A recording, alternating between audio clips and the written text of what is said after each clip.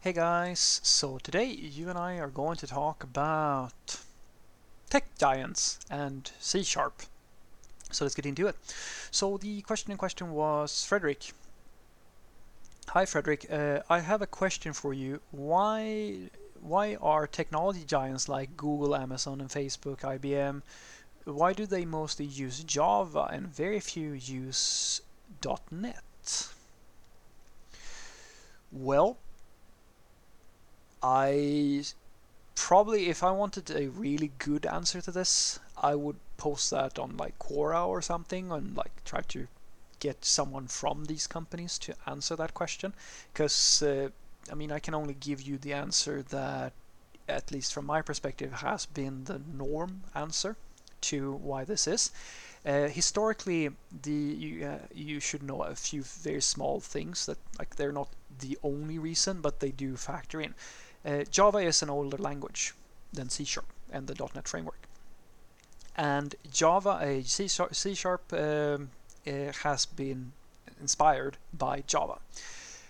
The main difference between Java and C Sharp historically has been that Java has been you have been able to run Java on any operating system, which means both Linux distributions and, well, if you're using Windows or any of Microsoft's different solutions, right, you would be able to run on both.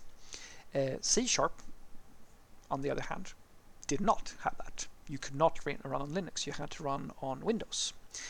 And that touches on something that is a term that you may have heard about, which is called vendor locking. Now, vendor locking is basically the idea that if I am a tech giant or I'm any company, it doesn't really matter if I'm a tech giant or whatever, it really comes down to, if I sell you a product and you start depending on that product and you want to make a change, let's say that you wanted to do something different, you want to switch your tech stack or anything like that, well, then you can't really do that. You can't move your solutions and your business to someone else, because I have created I'm a dependency. My whatever I sell you, this is a dependency for you to be able to do your thing.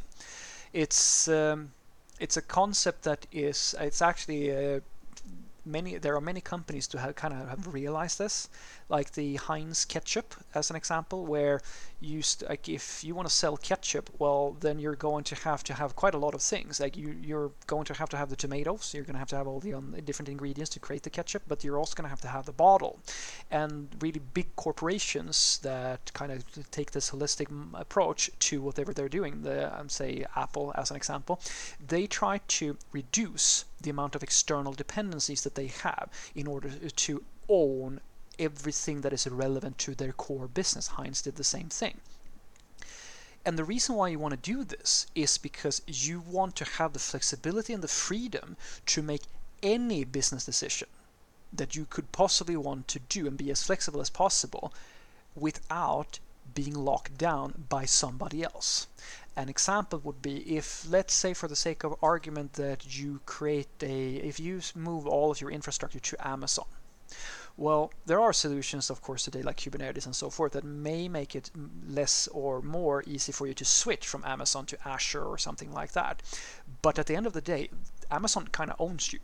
Like, you have all your infrastructure on Amazon, which means that if you want to move from Amazon to somewhere else, there's a lot of incentive for you to just stick with that thing. And for some companies, this is a very big deal. An example would be Google. There is a reason why Google has been very excited about, say, Kotlin, because Java for the Android platform is not Google's, it's Oracle's, or well, it's a product that they don't own, which means that depending on what they want to do, well, they're going to have to maintain a relationship with Oracle because they're depending on something that Oracle owns. That's not always a good thing. I mean, sure, when you and me, when we use something like React or Angular or something like that, if it's something that fits our use case and we don't really have to account for the external party coming and suing us or telling us what we can do and what we can't do and so forth, or making decisions that aren't really in line with what we want to do, it's fine. Then it's going to save us time. And that's why most people have so-called third-party dependencies or do like the vendor locking thing, because it's simply a time saver or a cost-efficient thing to do. But when you're in a company where your goals are different from whatever your vendor is providing you, you have to tow them along with you. And depending on the partnership, that might be something that slows you down. It might cost you a lot of money, or it might be something that blocks you from doing things entirely. So an example would be, well, if you're gonna be one of the biggest IT companies in the world, so like say Google or Amazon and so forth, do you really want to deal with the licensing and like all of the good stuff that comes with Microsoft if you're going to run like a cloud infrastructure? Or do you want something that is basically free?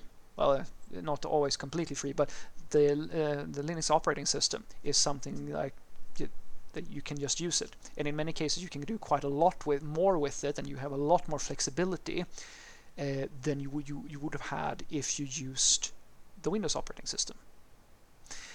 So what's happened, I'm kind of just very much generalizing this now, so you take it for what it is. What's happened, at least from my perspective, is that Microsoft and C# and Microsoft has realized that this, I'm not saying old school, but sort of old school mentality, at the very least in IT, where you try to create a situation where, because I mean that's their business model, they want you to be locked in to their products because that's how they're going to make their money. But they've realized since then that due to the open source community and a lot of the initiatives and a lot of companies such as say Google, for example, and in many cases Facebook and Amazon to a certain extent as well, they've changed a lot of this mindset of trying to be this standard corporation that I just own everything that you own and then you pay me for that thing, to a much more open model where they get you to depend on their tools, and they become a presence where where you're using where they get you to buy into their products. Some of them are free and some of them are paid, and that's a very different type of model than from saying that if you want to use my stuff, you need to use only my stuff from day one, and you're not going to be, well, we're going to make it really hard for you to move to anything else. And since then, Microsoft, at least from my perspective, they've done really great. Like they've tried really hard to catch up to the more open source inclined companies. And I think that before you know, like, I mean, we're sort of already getting there, where you can now actually, I mean, the argument saying that, well, Java is platform independent and C# is, and C# and .NET is not, it's getting less, it's still sort of true for certain circumstances, but it's getting less true by the day.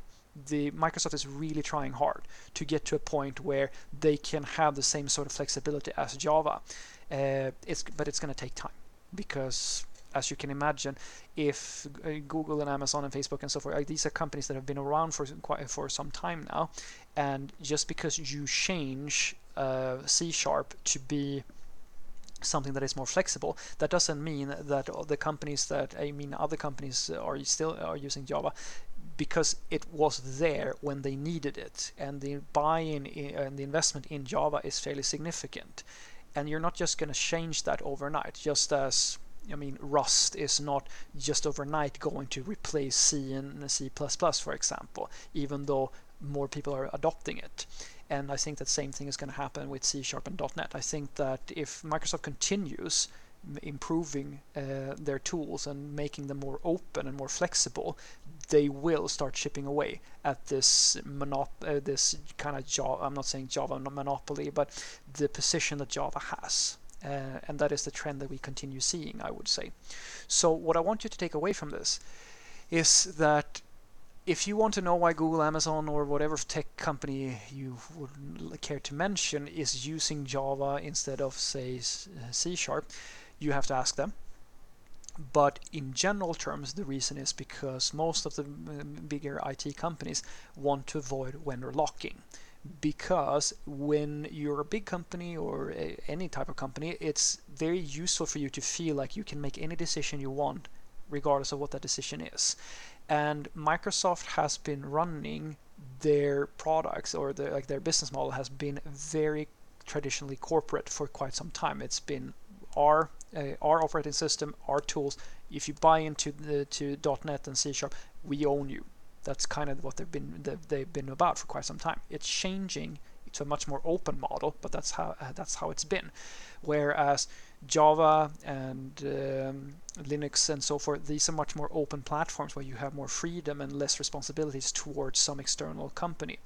And that is something that is very attractive if you're going to be something like a company like Google or Amazon and so forth, where you really, really do have to think about flexibility because you want to own everything that makes you money. Have a great day.